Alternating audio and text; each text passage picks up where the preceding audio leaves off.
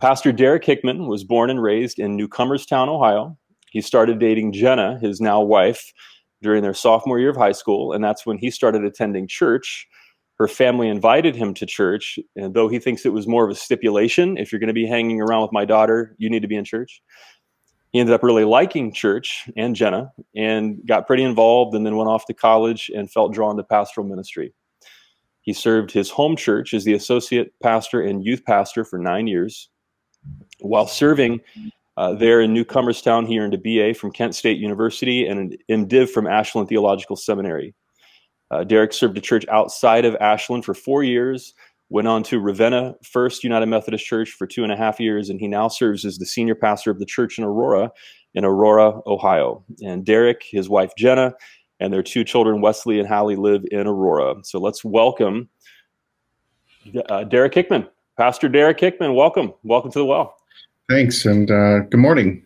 Yeah, thanks for joining us. For you, it's afternoon for me. Well, that's true. Yes, the time zone is a little funky, but appreciate you being with us here. And I should say, Derek and I went to seminary together, and we're friends. And so it's good to have you on. It was good to talk this week, just to kind of prepare, and just good catching up. I appreciate you. Appreciate your pastoral heart, and I know today you planned on talking about just the choice to leave or to love, your experience with church and faith. And so, we talked about, our journeys this week, and is it okay if I just fire some questions at you and you share? Go for it. And sometimes we'll be on split screen when I ask questions. Sometimes I'll just put you in full screen, so folks can concentrate on what you have to share. So first of all, if you would, Derek, you told us a little bit in your bio about meeting Jenna and being invited to church at that time, or being, voluntold to go to church in order to date her. But tell us about your upbringing and your spiritual beginnings. What was the early your spiritual life like? Sure. Well, first of all, just let me say thanks for having me, and happy anniversary to you and Hannah. And I'm grateful to be here with this morning, be here with you this morning. And also, I'm really grateful for the ministry that you have at the Well. I told you earlier this week that I've kind of followed your ministry a little bit, and have been impressed what you're doing and the heart that you have to reach folks who, the folks you're reaching. So thanks for doing what you're doing. And thanks for having me on this morning. Thanks for your kind words, man. Yeah. So I grew up in Newcomerstown, which is all one word. Like, it sounds like it's not, but it's all one word. In Tuscarawas County, Ohio. Grew up in poverty in a single parent home. I wasn't raised in church, and my family wasn't exactly what you would call Christians. There's a great deal of brokenness in my family, probably like many families. We all have our stuff. I was trying to think through when was the first time I remember going to church. And I think it was with my Aunt Mary, my great aunt, and she took me to her church because she would get us and she would do something special for our birthday. But the stipulation was we went to church with her on that Sunday morning, and then we would go do something special. And I remember being in her church feeling pretty uncomfortable as a young child. And I remember attending a Christmas Eve service with my father at a Nazarene church, again, feeling pretty uncomfortable. And in junior high, I went to a Pentecostal church with a friend once and felt pretty uncomfortable there as well. So I did not had a positive experience, or overwhelmingly positive experience with church. But in high school, when I started dating Jenna, we were sophomores, and I would have done just about probably anything to see more of her. So when her family invited me to church, I went, and I liked it. I got involved in youth group and helped out with VBS and praise band, sang in the choir, all those fun things. And I felt comfortable there. It wasn't the uncomfortable feeling that I remember as a younger child. The folks seemed great, and I was very afraid of attending church there because I heard about the church's reputation, that it had kind of been known in town as being like the snobby church or something like that. And I thought, how could somebody like me attend a place like that and be welcomed? And nobody brought anything up. And we had sometimes some pretty public dysfunction in my family.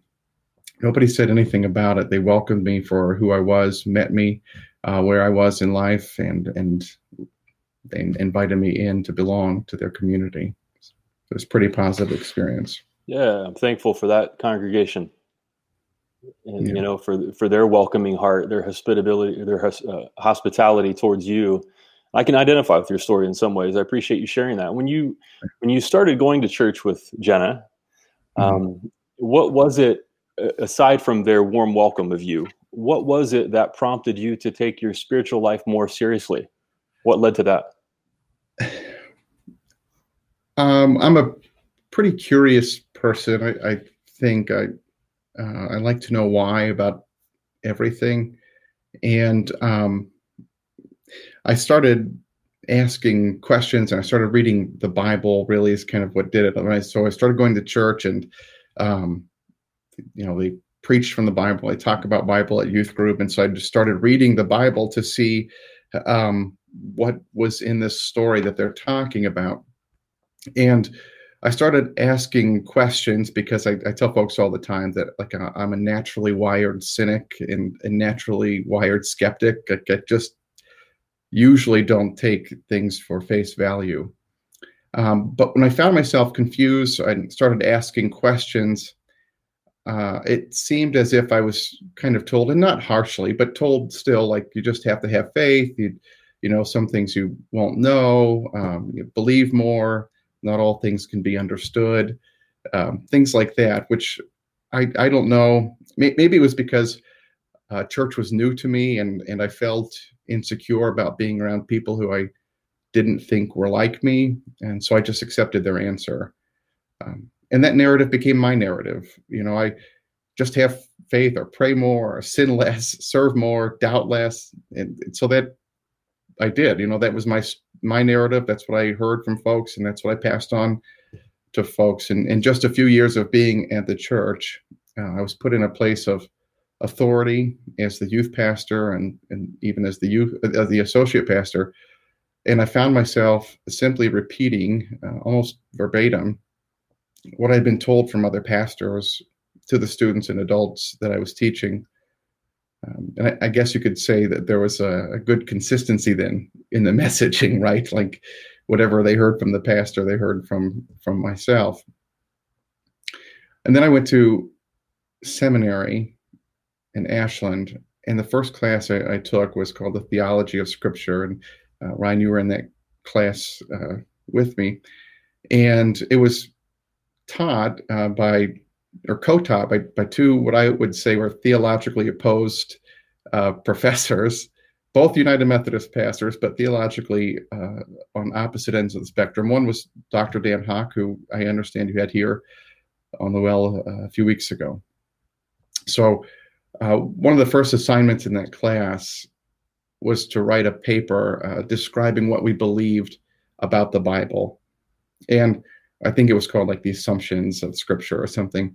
And so like I had done for years with my students and the adults that I was teaching, I just regurgitated everything that I had been told about the Bible. It was inerrant, and it was infallible. It was the perfect, absolute word of God. It was timeless, and it transcended geography, making it relevant for all people in all times and all places. Probably buzzwords that most evangelical conservative Christians have heard. But the paper, thank God, was an ungraded assignment because I had never seen so much red ink. Dr. Hawk especially challenged me to get beyond the labels that I'd used in my paper and asked me to develop my own understanding of Scripture, its purpose, its authority, and its relevance. Initially, I walked away from that assignment thinking that Dr. Hawk wasn't Christian. I thought something was wrong. Well, I'm in a Christian seminary and being taught that, being challenged that the Word of God isn't inerrant or isn't infallible. And it kind of frustrated me. But after a couple of weeks to process that and to listen to Dr. Huck during class, I realized for the first time that it was okay to ask tough questions, and it was okay to have doubts. And for some reason, that was settling to me. It gave me hope, and it gave me comfort, and that experience has kind of shaped my faith and what I believe ever since. And that's, I think we were talking about almost a decade ago, 9.5 years ago or something like that. My faith has become, I hope, more gracious, more inclusive, and less divisive. There's fewer theological things that matter to me, while the things that matter to me matter more now. I hope that makes sense, how I've grown that way. And I'm holding on more tightly to fewer theological truths, like God is love and Christ came to redeem and to restore all people. Our faith requires us to participate in that redeeming, restoring work that Jesus started. So if you're not challenging those core assumptions of mine, I think we can find a way to work together.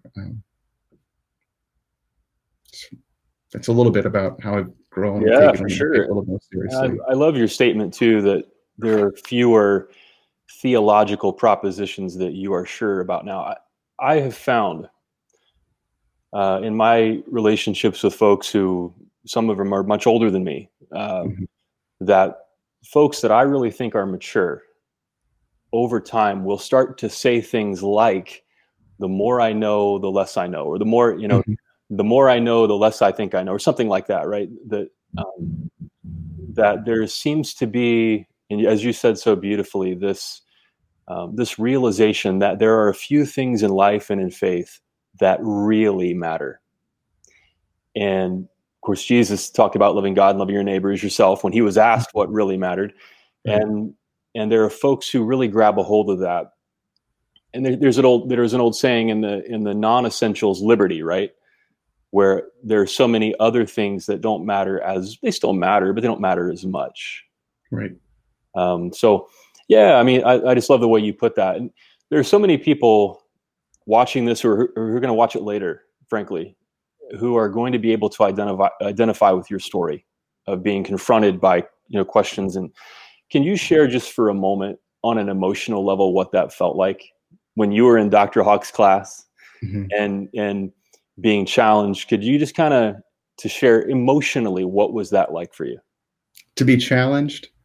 Yeah. Yeah. So I tell folks, maybe it's just because the way I'm wired, but like anger is right here, ready to go all the time, just on my sleeve. And so I was angry. I was angry because I felt like that he was challenging something that was close to my heart,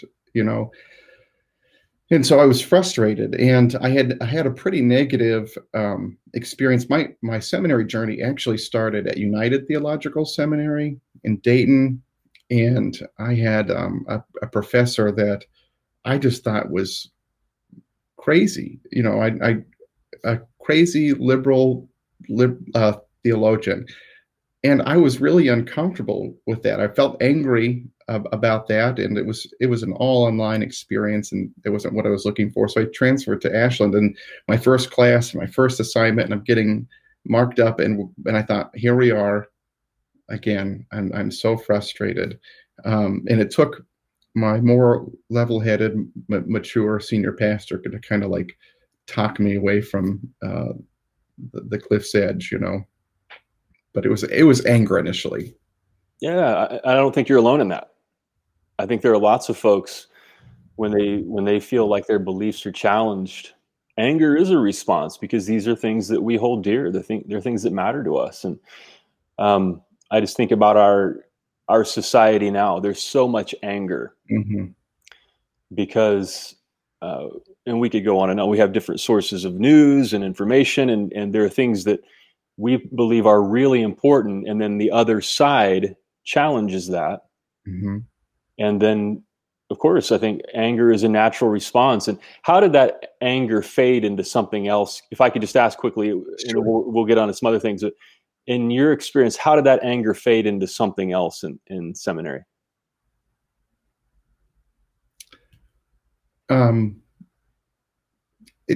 Usually it's because I talk to folks. I find, so I know that I have this like initial knee-jerk reaction that usually is not, it's not the public one. It's not the one that I want folks to see. But I usually have a small group of folks who I can have that knee-jerk reaction with, that will walk me back, like my senior pastor that I worked for, and just kind of brought some perspective to it. And in seminary, so just listening then to Dr. Hawk and the other professor, who are theologically opposed but seem to teach the class together and work together, it began to open my eyes that our differences don't have to divide us. And so then it was trying to figure out how to bring unity in our difference, and how to work together with folks who may not think, believe, or even act like us. Yeah. So I just think that has such profound meaning for where we are right now. That there were two people who see things differently, but they could still coexist. They could still teach a class together.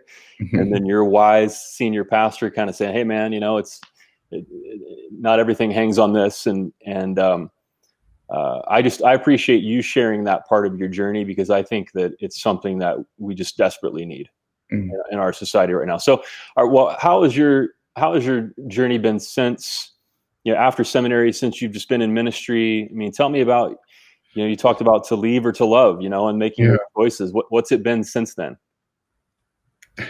So to generalize, I would say it's been a pretty positive journey of growth. But like any journey, it's had its share of ups and downs. There's been times of profound spiritual revelation, and times when I have experienced the presence of God and the providence of God in ways that have been tangible. And then there's been pretty terrible times too. And, I started, when I started my ministry at New Comerstown, I really believed that ministry was fun, that it was easy, and I'll say more about that in a minute, and that it and that it was exempted kind of from politics, and that it was safe. And I don't mean to say easy that it required little to no effort, because I feel like I poured out all of what I had into the ministry there. What I mean is that it was easy to want to do. I never found myself like wondering, what if I did something else? It was easy to want to come back and continue the work of ministry. I never found myself so frustrated that I wanted to quit or give up there. And maybe it was because I was naive, and perhaps the church in New Comerstown was relatively healthy, and I think that it was. But even knowing what I know now, I don't remember seeing any of the toxic behaviors that I've seen in other church. I don't remember seeing that in the church in New Comerstown. So I'm sure it's a combination of me being naive and serving in a relatively healthy church. But when I left the church in New Comerstown to serve as a senior pastor in other churches, I didn't know what I was walking into. And so I got blindsided a little bit. And it wasn't necessarily because seminary didn't prepare me. I felt prepared for ministry after seminary. I think it was just because I didn't know what I didn't know.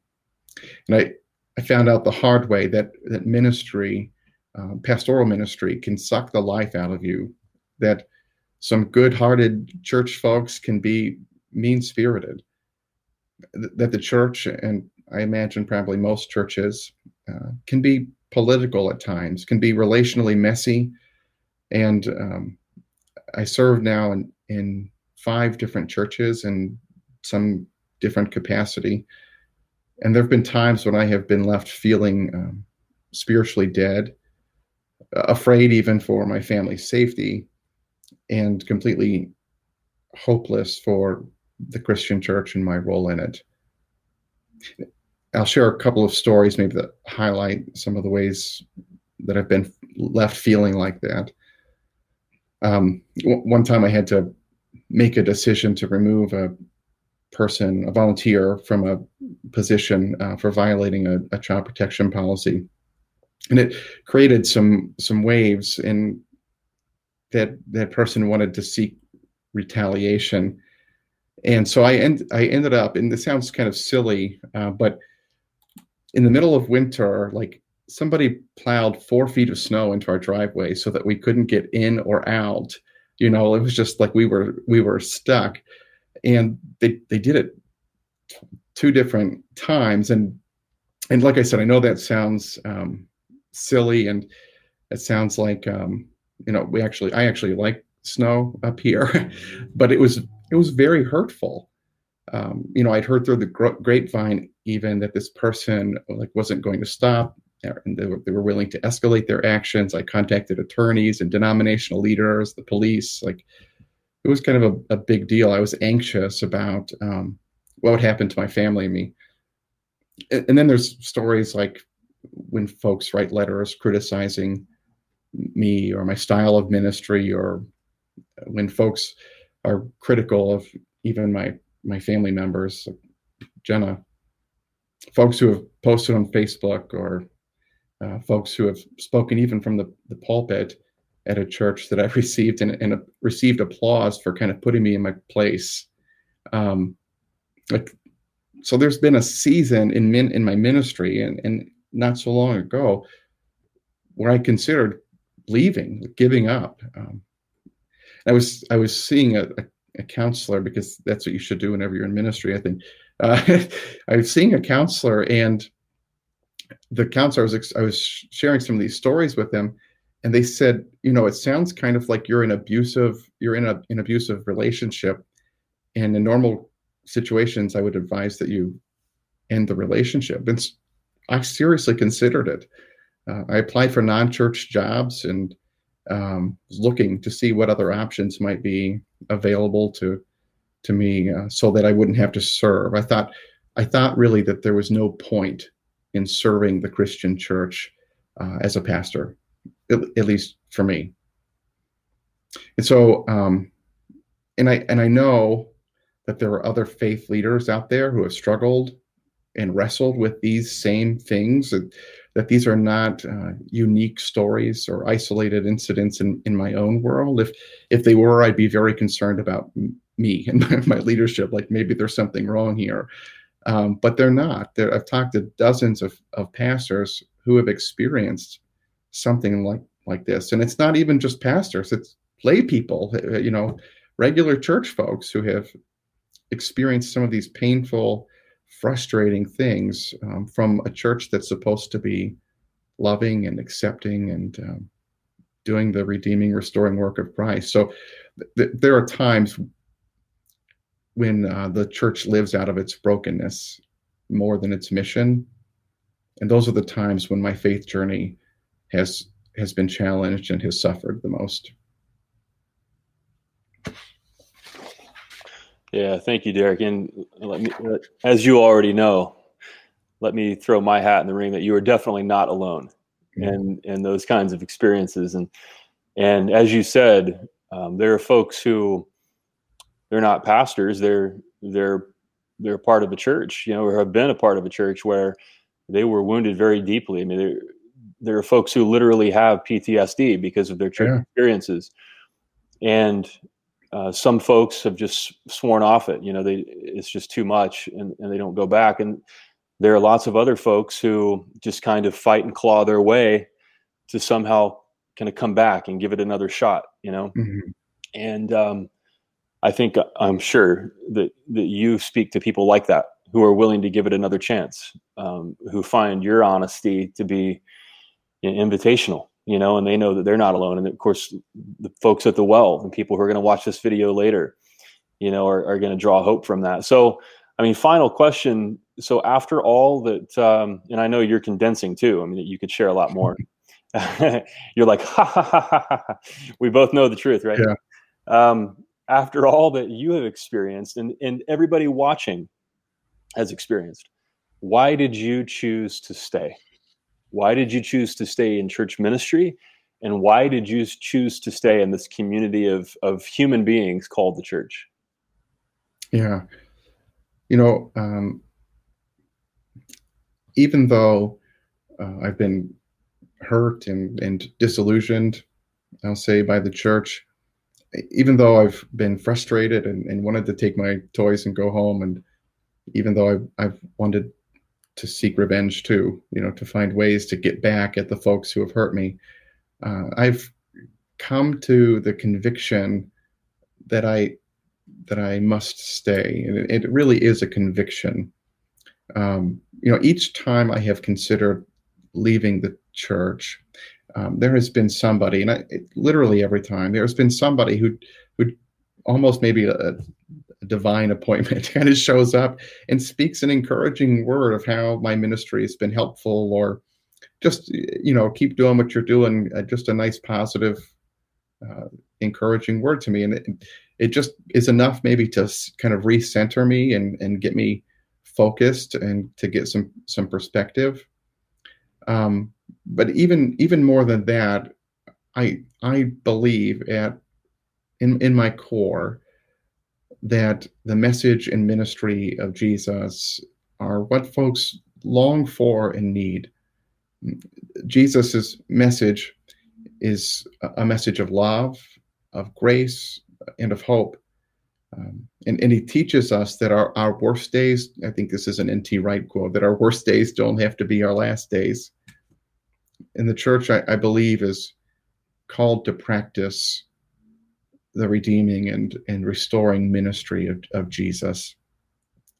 And so many churches that I have an experience with, and not, or maybe I should say church folks, have an understanding that Jesus simply came to save us, maybe even save us just from ourselves, but to save us. That's the mission of Jesus.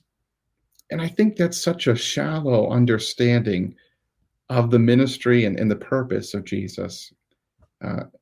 It cheapens the grace a little.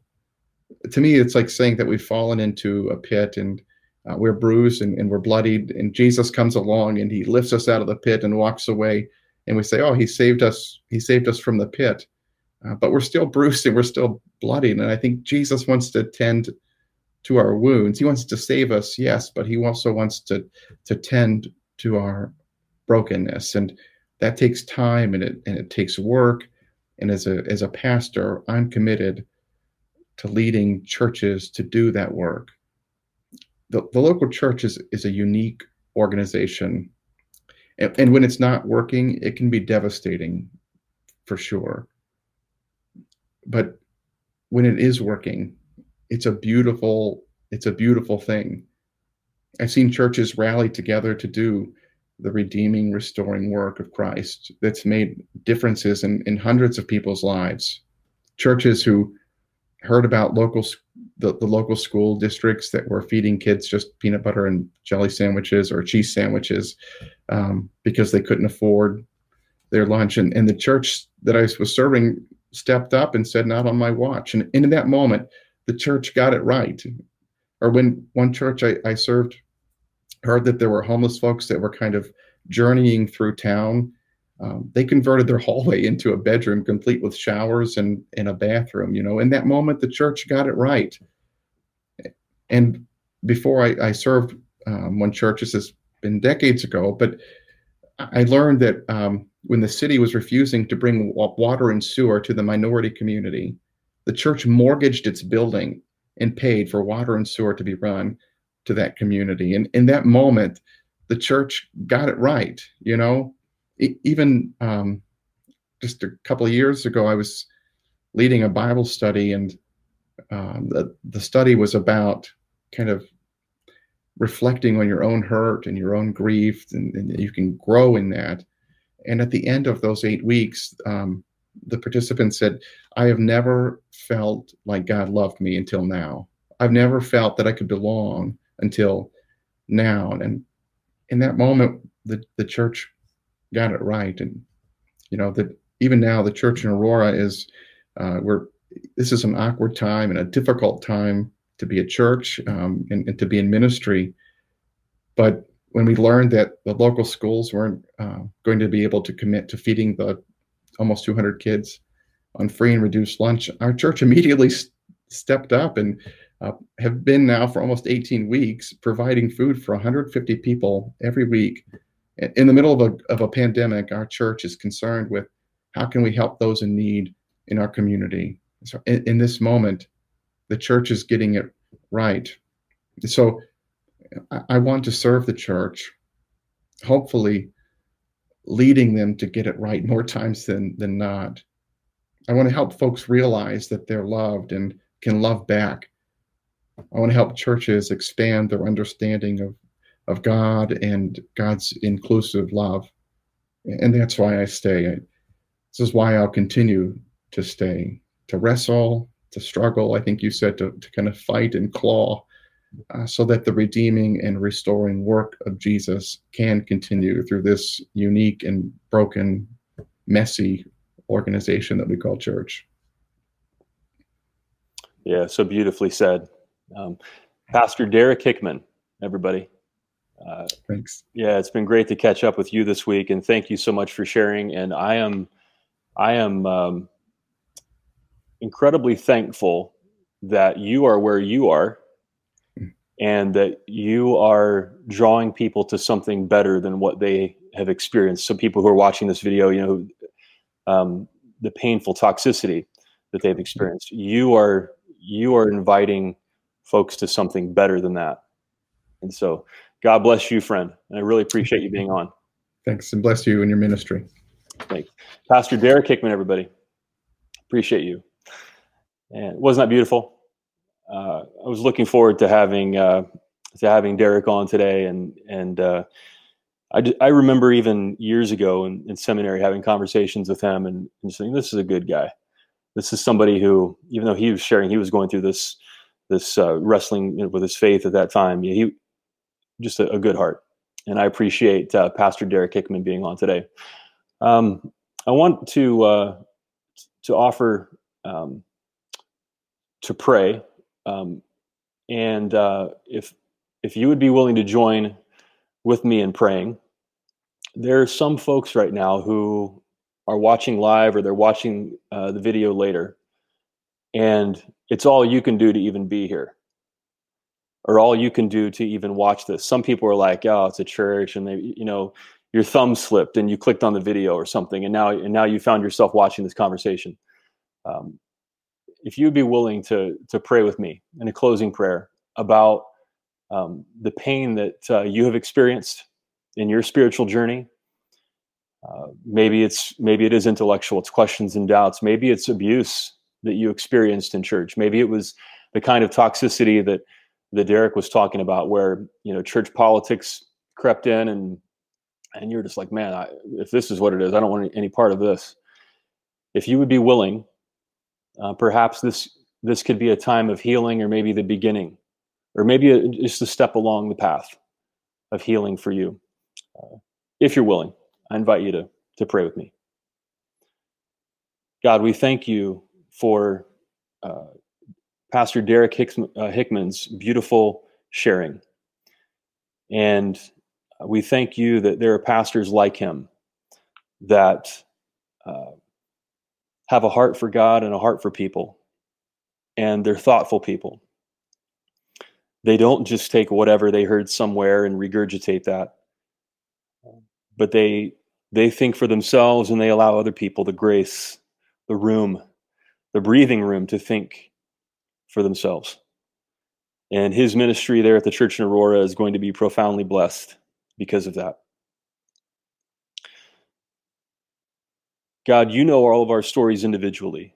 You know our unique joys and our unique pains. For some of us, yes, our spiritual journey has been painful. For some would say it's been mostly positive, and maybe for them it's hard to understand why it would be so difficult for others.